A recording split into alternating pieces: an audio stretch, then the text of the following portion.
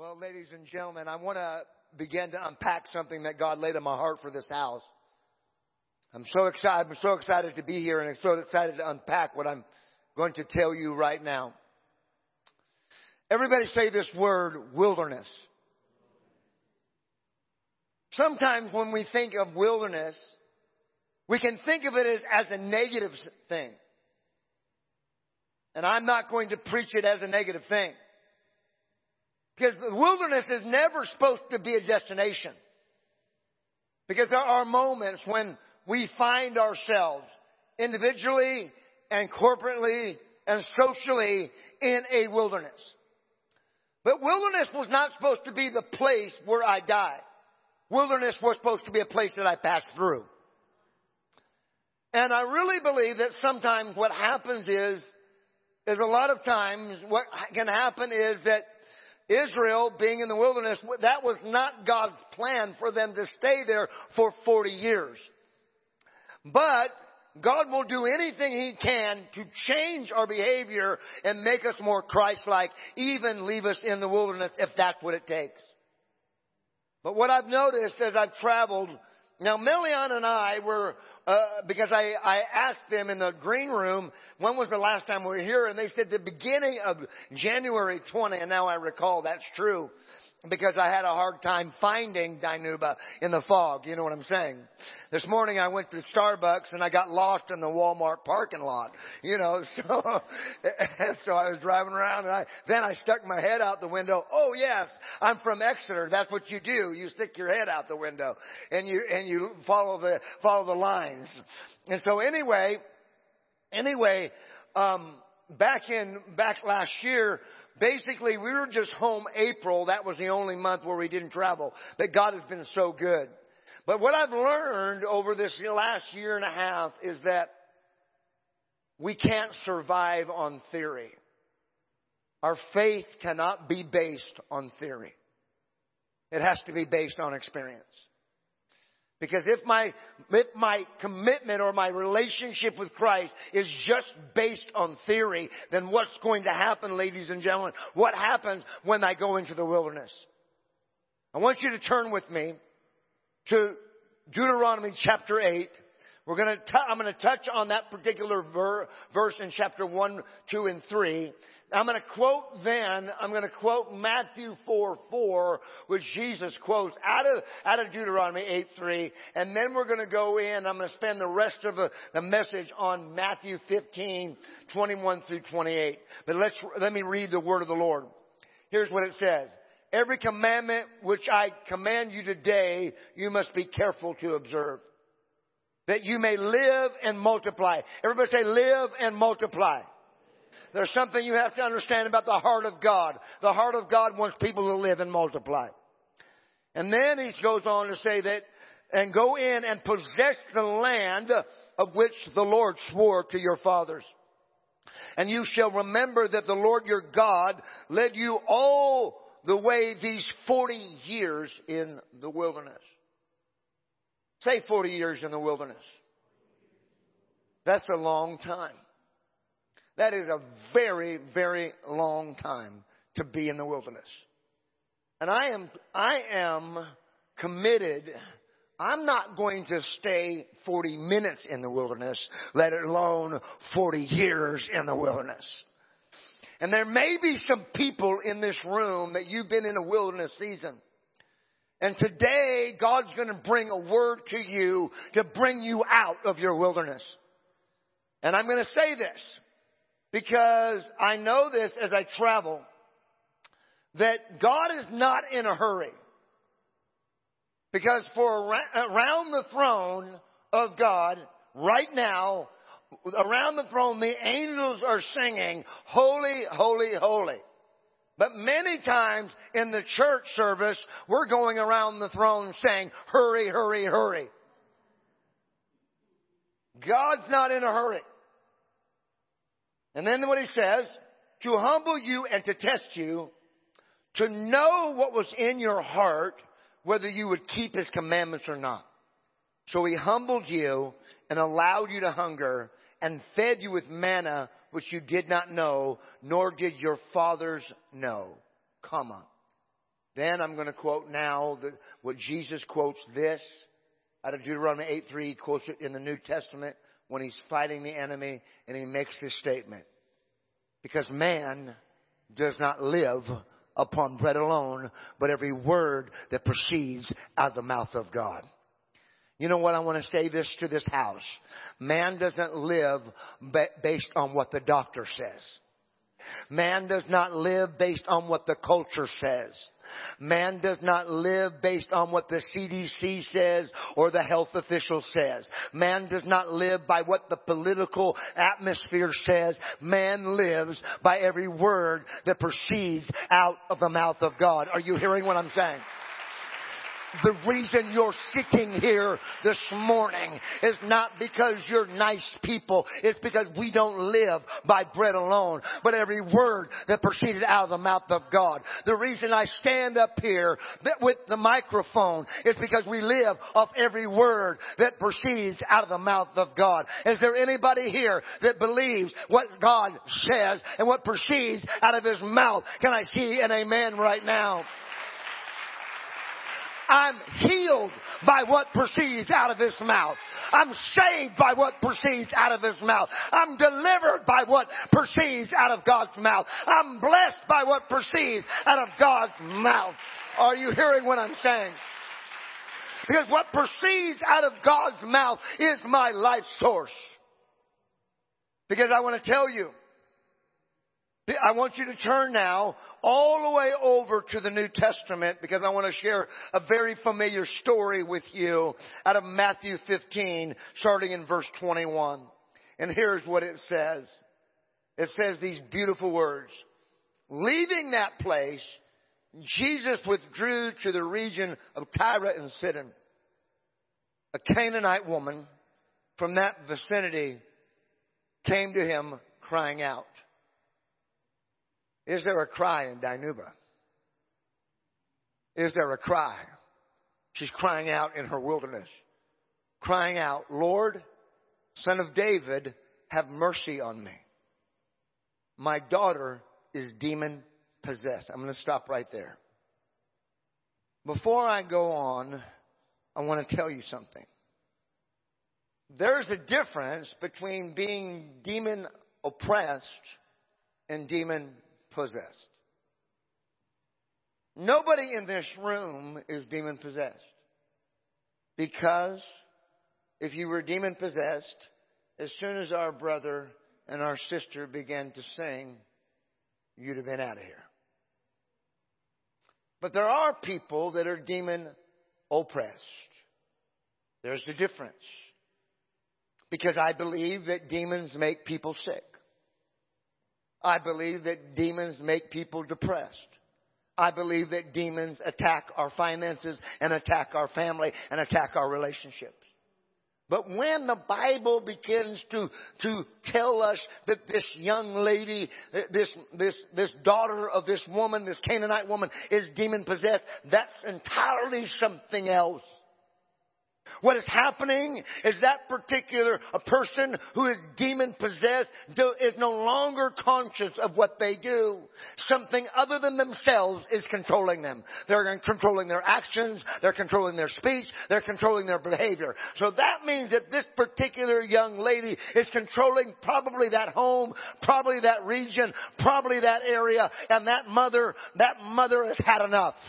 She can't live in that environment. She can't thrive in that environment because that demon in her daughter is now controlling everything around her. And she has to do something about it. The psychologist can't help it. The doctor can't help it. The CDC can't help it. Nobody in the health department can't help it. The only person that can help it is Jesus Christ. Are you hearing what I'm saying? She's in a place of desperation. She's in a place when she can't live like that anymore. She's in the wilderness. But notice this. My daughter is demon possessed and suffering terribly. Now let me just tell you this. When one of our loved ones or one of our spiritual family, our family here, is suffering, we're suffering with them.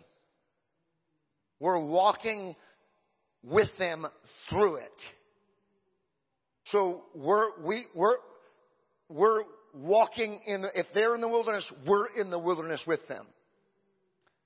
And she goes to Jesus crying out because she knows who Jesus is, what he can do, and she knows his character. He's filled with empathy and compassion. He's filled with love. He's filled with healing. He's filled with life. And here she is, ladies and gentlemen, crying out. But the Bible says Jesus did not answer a word. What do you do with that? Because now God's silent. But ladies and gentlemen, let me just tell you, how many in this room honestly would say, you've cried out to God, but you haven't heard anything? Raise your hand. It happens to us all the time. Please hear me what I'm going to tell you. Sometimes it's very, very easy for us to misinterpret the silence as a sign of him saying no. Silence doesn't necessarily mean he's saying no. And I have seen over the years and over my life where people have taken silence as a sign to say it's not God's will to be healed. Because if it's God's will, he would have spoke and it would have been done. But let me say this to you. There is somebody in this room that needs to hear this. The silence that you feel is not God telling you that I'm not going to do the miracle. Because if this woman would have taken silence and put a period on it, guess what she would have done? She would have gone home and her daughter would be still demon possessed. But here's what God does.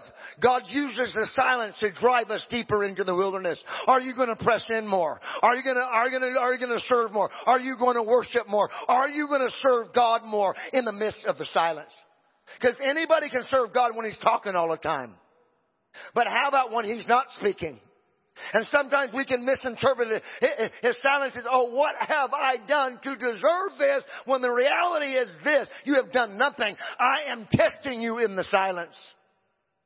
Now notice this. So now she cried out. Now she doesn't hear anything from the Lord. But then, notice what happens next. She's in the wilderness. Because sometimes what we can do is when there is silence, we can detach ourselves from the bigger picture.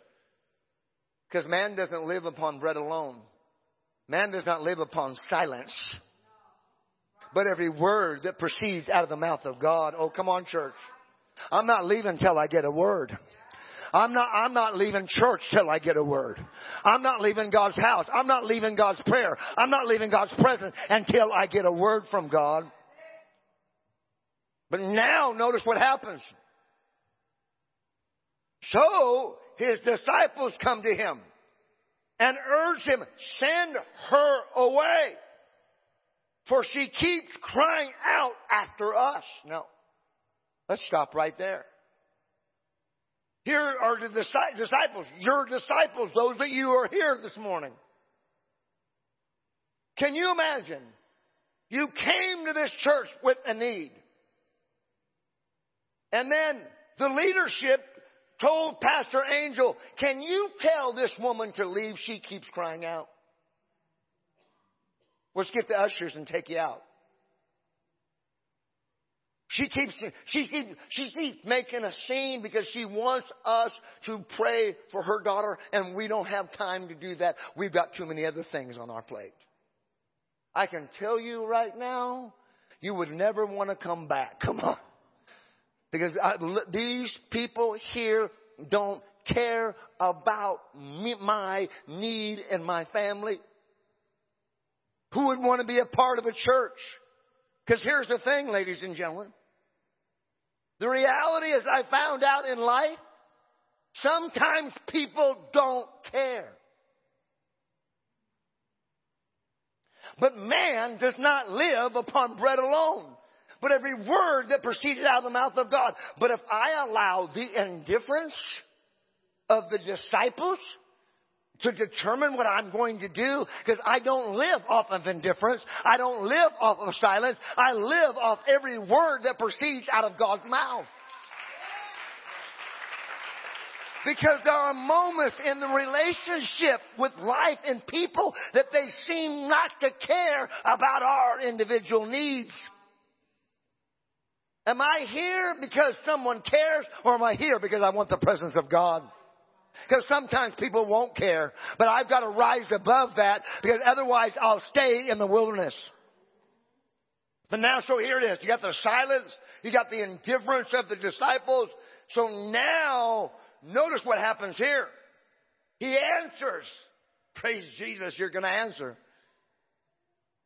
I was sent only to the lost sheep of Israel.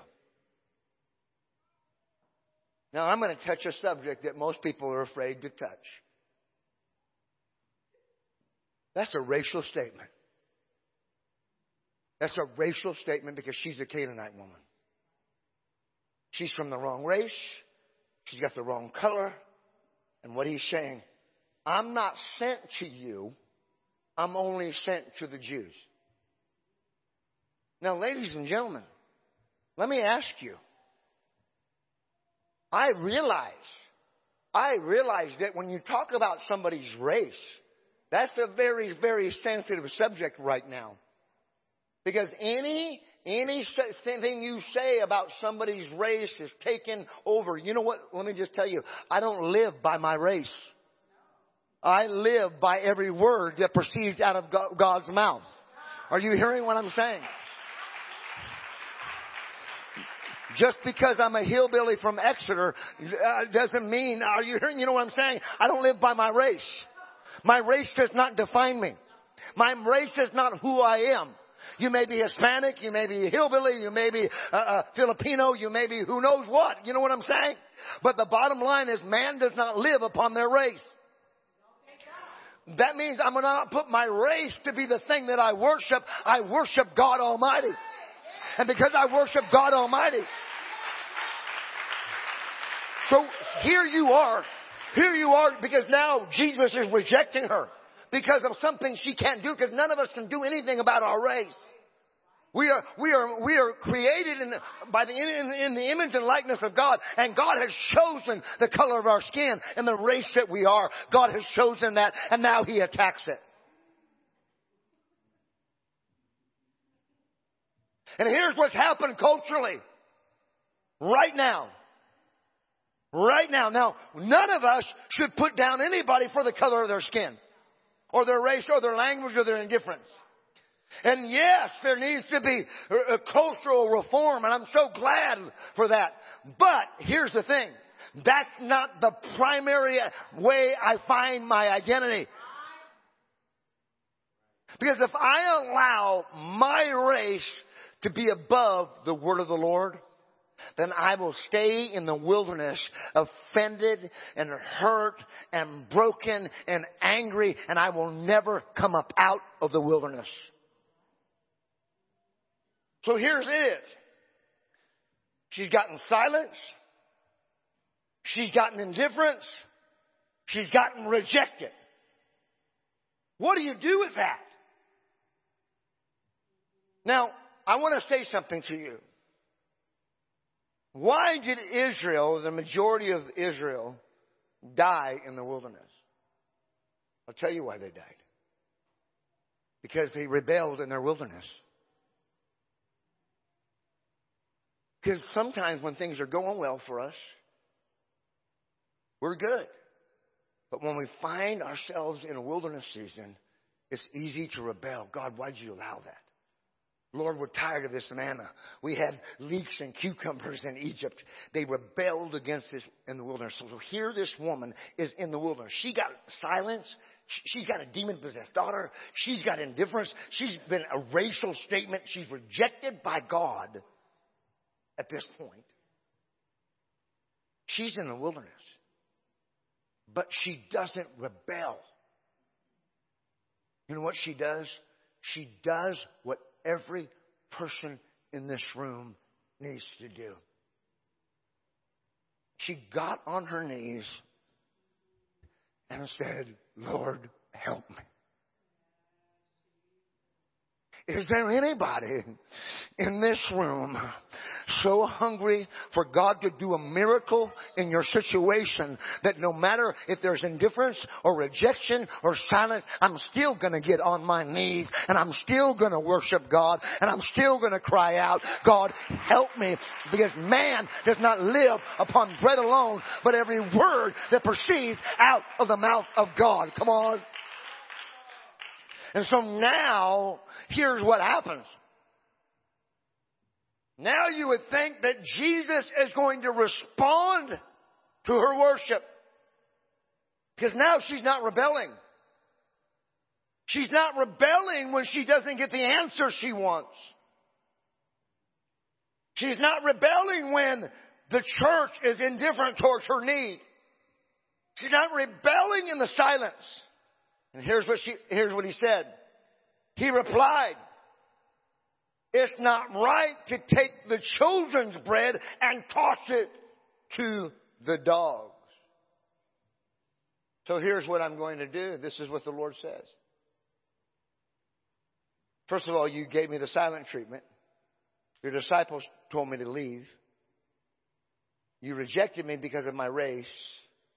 I get on my knees and I worship you. And now you call me a dog. I'm done with this church. I'm done with Christianity. I'm done with all of it. I'm done. I don't like the church no more. Well, what do you like more? Because now he's attacking her identity. But what do I want? Am I going to go back home and my daughter's not healed? Which is worse. Or am I going to realize something? Because I can tell you this. She, up to this point, please hear me what I'm going to tell you right now. We already established that man does not live upon bread alone, but every word that proceeds out of God's mouth. You got to understand. Ladies and gentlemen, up to this point, Jesus has never said one thing about the daughter. She did not come. The mother did not come for her. The mother came to Jesus for her daughter. Up to this point, Jesus had never addressed the daughter regarding the daughter's need. Everything had been directed toward her. He called her a dog. He rejected her. They were indifferent toward her. They were silent toward her. He had yet to say anything about the daughter. This is why she didn't get offended. I didn't come for me. I didn't come for my need. I didn't come to get something from me. I came to see my daughter healed. And because I know I'm waiting to get a word for my daughter, I'm not waiting to get a word for me. I didn't come for that. Are you hearing me? Because sometimes what's got to happen is we got to get to the place in our Christianity where, Lord, I'm not just coming for me all the time. I'm coming for my loved ones. I'm coming for my city. I'm coming for my pastor. I'm coming for Cutler. I'm coming for Orochi. I'm coming for the valley. I'm coming for the Central Valley. I didn't come for me. Coming to church isn't about me. I've got a need at home. I need a miracle at home. I need my uncle. I need my cousin. I need my family saved and healed, God. And I don't care if you call me a dog or not. Because if being a dog is going to get my daughter healed, I'll do it every time. Are you hearing me? If being a dog is going to save my marriage, if being a dog is going to bless me, then that's what I'll do. I don't care. I mean, we go to Fresno State. They're called the Bulldogs. Come on. But ladies and gentlemen, that's very attacking her identity. But she's not looking for a word for her. But sometimes we can be, because you got to understand, ladies and gentlemen, people are so caught up in their identity that becomes self-worship, which is ultimately idolatry, unfortunately. And so, because, you gotta recognize who I am. And we gotta stop being so woke we forget the word. You didn't think I knew that word, did you? I'm just telling you. I learned that word from a college kid. I learned the whole thing so I could understand. Because sometimes you can be so woke you forget what the Bible says. Man does not live upon being woke, but every word that proceeds out of God's mouth. You hear? If you're online, I want you to hear this. We don't live by a woke culture, we live by every word that proceeds out of God's mouth. And what's going to proceed out of God's mouth is going to get my daughter healed. I don't care. I just want a word from God. If it's going to get my life, if it's going to send revival and awakening to Dinuba, California, I don't care. Oh, come on.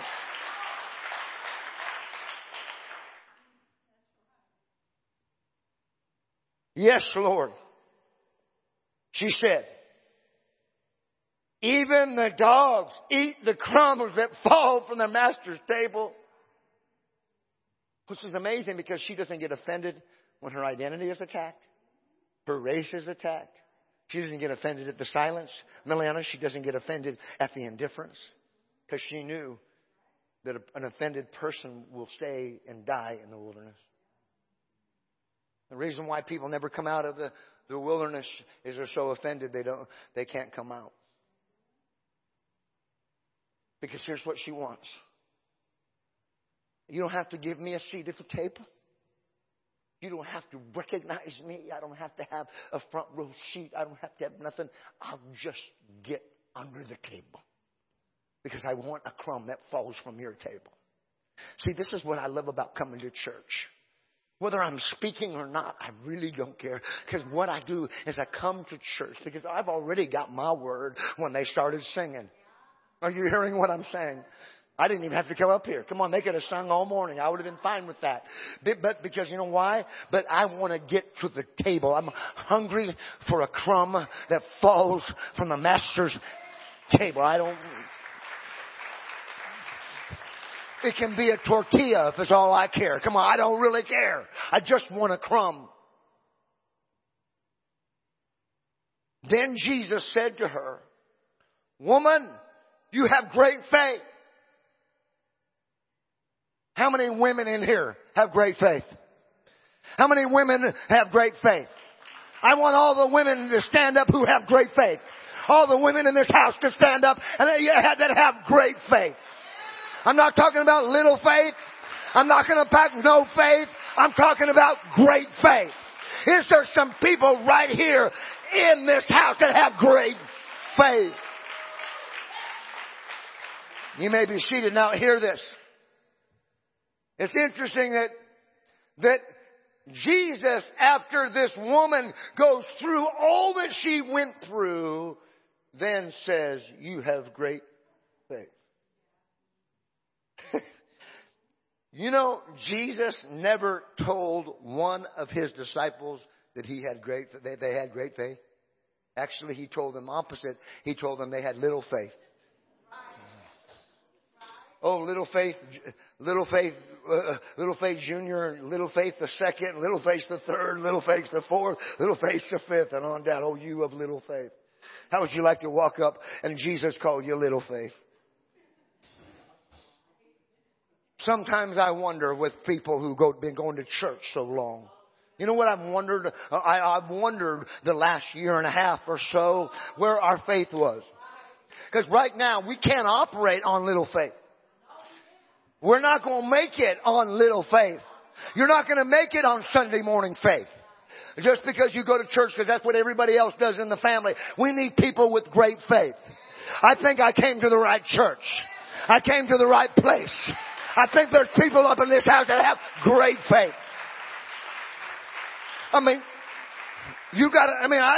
understand, I travel over the country extensively. We preach 25 or 30 times a month. It's crazy. It's the calendar. And then in the middle of that, we planted a church in Tucson, Arizona. And all the things we're doing, we have an online school. I have 8 employees and all this kind of stuff. How in the world do you handle it? You know, it's not because of me. It's because something happens. You got to have great faith. You can't operate on little faith. Because you know what little faith will do? Little faith will run from anything. Little faith does not see signs, wonders, and miracles and see. You know what little faith will do? Little faith, when they test you as positive, will say, I'll believe that. You know what great faith will do? Test me again. You got COVID in your head. I don't got COVID in my head. She's got great faith. That's why I married her. She's got great faith. You have great faith. Then he says, your request is granted. And her daughter was healed at that moment. When I read that, I said, oh God, she was brought out of the wilderness. God brought her out of the wilderness. Now, I've been traveling all over now for 25 years. And I will tell you this. In my 25 years of traveling, I have never spoken a message on eschatology, or what we call end times, if you're not familiar with that term. But as I wrap this message up this morning, I'm going to touch on what I believe is going to happen. So if you have a Bible or you know the verse, I would encourage you to memorize this verse. And I have a book out there called The Song of the Prophet. It's the first book that I wrote. It took me 22 years to write it. But there's a verse in there. It's actually it's a commentary on the entire book of Song of Solomon. And this is what it says. It says these words in Song of Solomon 8:5. Who is this? Everybody say, who is this? You know what California needs? California needs a who is this. What do I mean by that? Who is this that doesn't get offended when they attack the race? Who is this that doesn't leave the church when they call them a dog? Who is this when Jesus is silent still comes to the altar to believe that God's going to heal their daughter? Who is this that still doesn't get offended at the other people in church when they seem not to care about your personal need? What the church needs is a who is this. Because who is this type of folks operate in a whole different realm. They you know what? They come to church whether they say it's legal or not. Oh, come on. Are you hearing what I'm saying? See, because you got a problem. That's why we never shut down. That's why we will never shut down. Do you know why? Because they can open an abortion clinic, but they close the church. Something is wrong with that picture. I've had enough. Who is this? And what we need in the church today is some who is this? Who is this? Who are these people? What kind of, something different that we're not, hey, listen, we don't want to offend people. We want to be honoring of authority. I get it. But what we need right now in America is a who is this? Who is this in the church that still believes that God heals, that still believes His Word, that still believes He does what He says? Can I tell you right now, I've seen with my own eyes somebody come in with COVID-19 positive, lay hands and watch Jesus heal them. Are you hearing what I'm saying? So Jesus can heal a blind eye, but He can't heal a virus. Who is this that still believes what His Word says, that man does not live upon bread alone, but every word that proceeds out of the mouth of God? Who is this? Because what God is going to do here in this church is raise up a who is this? A whole bunch of who is this? Who is this coming up? Everybody say coming up. You know what I'm doing? I'm not going down, I'm going up. The church is not going down. The church is going up. I'm tired of people saying this. You shouldn't prophesy this. Oh, people aren't coming back to church since we opened it. I'm coming up. I'm coming up. I'm not going down. Are you hearing me? Why? Because my Bible says this. The gates of hell shall not prevail against the church. Listen. What did He say before that? I will build my church. Everybody say, I will build my church. How many know Jesus don't lie? He's not a liar. He's not like the president. He doesn't lie. He doesn't lie. It says, I will build my church. Now, if Jesus built it, why would he close down on something he built? Now, I'm going to say something, not to offend you, and if I do, you have to forgive me. When I see a church closed down, this is exactly what goes through my mind. Jesus must not have built it. You know why this church will never close down? Because Pastor Angel didn't build it. He's the leader, and we're so thankful for that. But God built it. And if God builds His church, it doesn't matter who's in office. It doesn't matter who's the governor. Because what you need in California is not a recall, but a revival. Recall is not going to change California. A recall is not going to do anything. Are you hearing what I'm saying, ladies and gentlemen? What's going to change California is who is this that's coming up. We're not going down. We're coming up. That's why the church is coming up. The church is going to come up. Who is this coming up from the wilderness? Which means we're not staying in the wilderness. You may have been in the wilderness last year, but you're not going to be in the wilderness this year. You may be in the wilderness last month, but you're not going to be in the wilderness this month. You may be in the wilderness now, but you're not going to be in the wilderness forever because you're coming up from the wilderness. You may be having a problem with your kids. You may be having a problem with your wife. You may have with your husband. You may have a problem financially. But I'm going to tell you right now, you're coming up out of the wilderness. How many want to come up out of the wilderness? How many want to come up out of the wilderness? I'm coming up out of the wilderness. This is how we do it. I can tell you this. The Bible is very, very clear how I do it, how you should do it, how we all should do it. I love my wife dearly. She's my best friend. And I can tell you this. I'm not going to come up out of the wilderness leaning on the government for solutions. Not going to lean on the education. Praise God for government and education. He created that. I'm going to come up out of the wilderness leaning on my beloved. The only way I come out of the wilderness, ladies and gentlemen, is I lean on Him. That's what that woman did. She waited until she got a word that proceeded out of Jesus' mouth, because man does not live upon bread alone, but every word that proceeds out of the mouth of God. Lift your hands all over the auditorium right now. Father, we love you. Father, we love you. We adore you. We thank you. We thank you for your word that's a lamp unto our feet and a light upon our very path. We thank you, Father, that there is going to be a corporate move this morning in this room. And we thank you for every man, woman, and child. We thank you for those that are serving our children, serving in every capacity. We thank you for your people. In the name of Jesus, amen and amen. Here's what we're going to do. We're going to do a little bit different. Because what we're going to do, because I wanted to do this so we can have an opportunity to respond to this message. Before we do that, as you can see, we've got the offering buckets up here in the front. Let me just say this to you. If you've ever been in a financial wilderness, I would encourage you to sow. We're taking one offering this morning. This offering is for your tithe and your offering.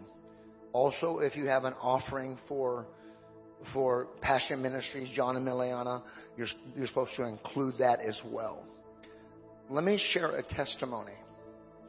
As I shared very earlier that a few moments ago, my wife and I planted a church. How in the world do you plant a church and you're not being there? Well, I still haven't figured that out yet, but God's helping me.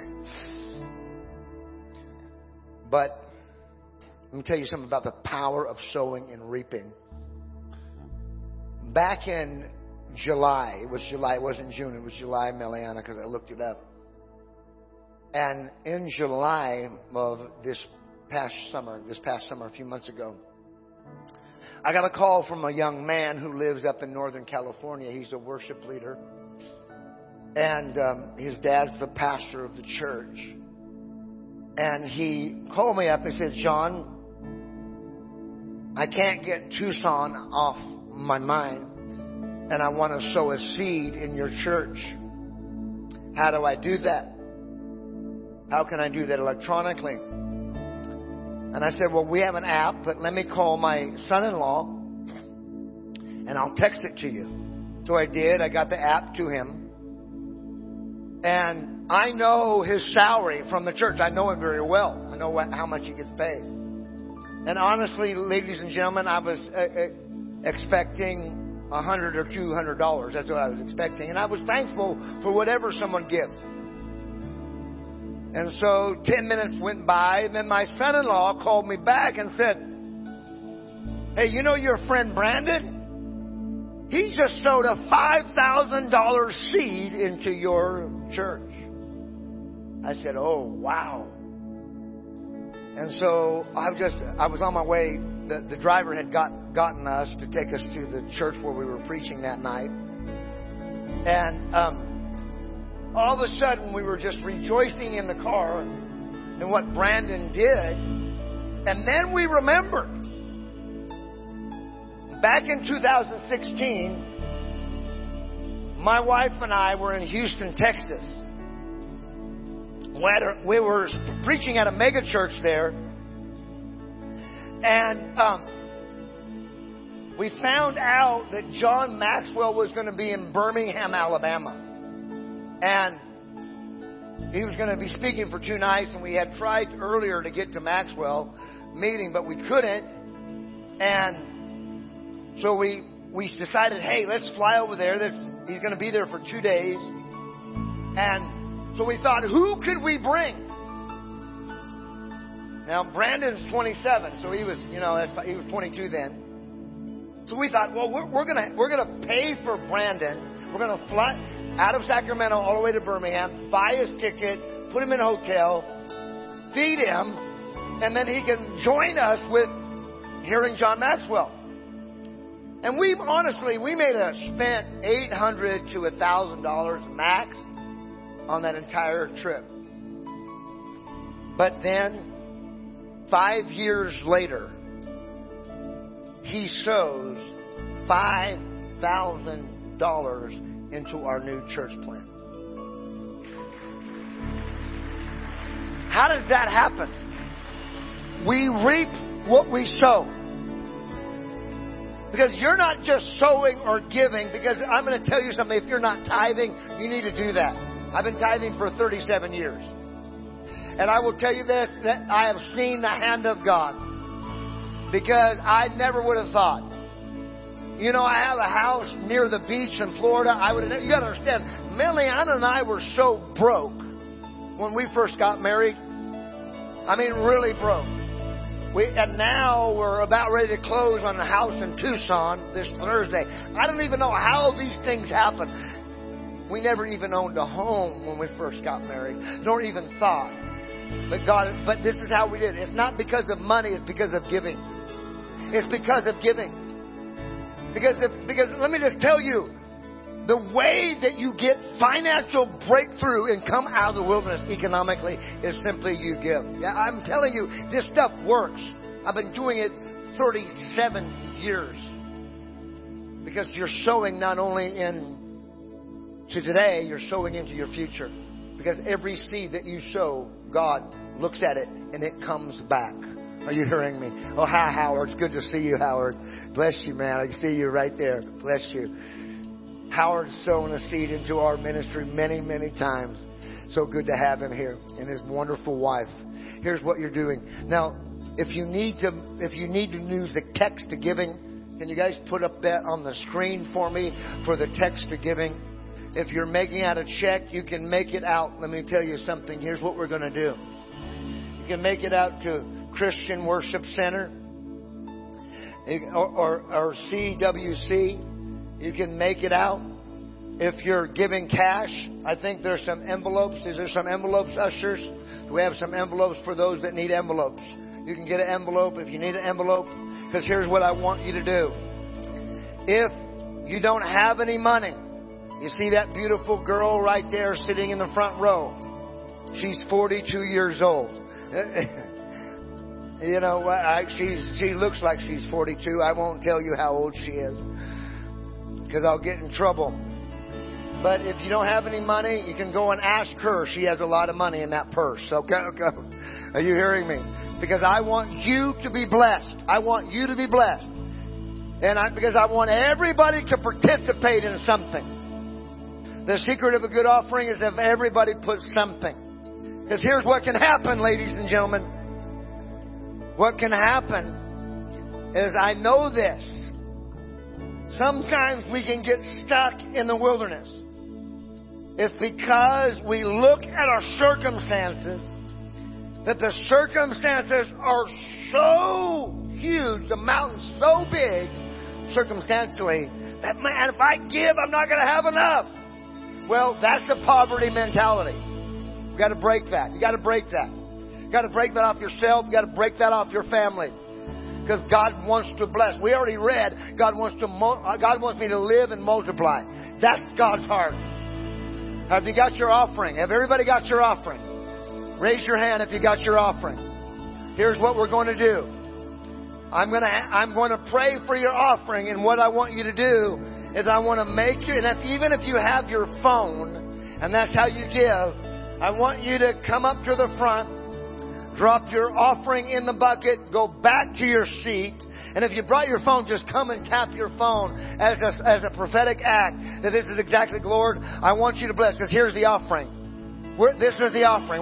Because we want to attach faith to our giving. Because if you don't have attached faith to your giving, then you may not reap the harvest. I'm going to tell you, this is what we're going to. I'm giving because I want to come out of the wilderness, or I want a family member to come out of the wilderness. It's a coming out of the wilderness offering. Are you hearing what I'm saying? I want everyone to stand. Everyone to stand all over the room. Everyone to stand. I want you to hold up your offering. When I pray, then I'm going to tell you to come up, go back to your seat, remain standing. Because the worship team is going to we're going to enter in worship, and then we're going to respond to this message. Father, in the name of Jesus, I thank you for every giver. I thank you, Father, for every tither. I thank you, Lord Jesus, that you would open the floodgates of heaven for this people, oh God. And how you've done it for Melian and I time and time and time again. How many miracles you have done economically. Father, you have brought us out of the wilderness economically. And you'll continue to show your hand in every area. Even more than economics, in our health, in our emotions, in our spirit, oh God. We're coming up out of the wilderness in the name of Jesus Christ of Nazareth. Bless your people now in Jesus' name. Amen and amen. Come up and give, ladies and gentlemen. Come up and give.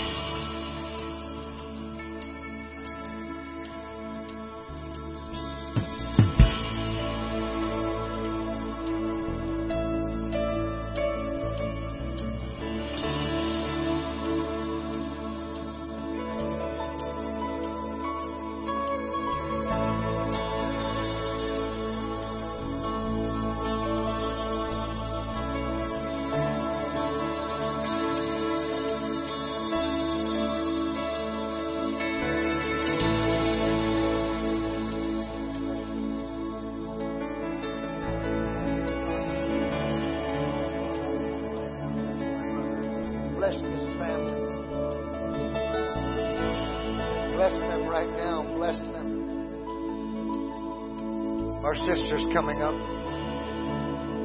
She's coming up out of the wilderness. How many believe that God wants to heal this woman this morning? Come on. How many believe that God wants to heal her? She's coming up out of the wilderness.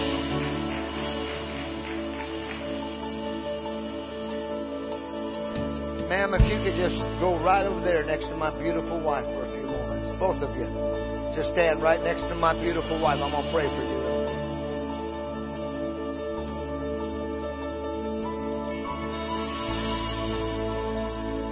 If I could have the ushers come and take these buckets, if they would please, that'd be awesome. Hallelujah. Let me ask you a question this morning. How many in this room want to come up out of the wilderness? How many want to come up out of the wilderness? How many want to come up out of the wilderness? In every area of your life. Here's what we're going to do. Can we just worship right now? Can we just worship for a couple of moments right now? Just lift your voice, lift your hands, lift your spirit, and begin to worship God all over the house. All over the house.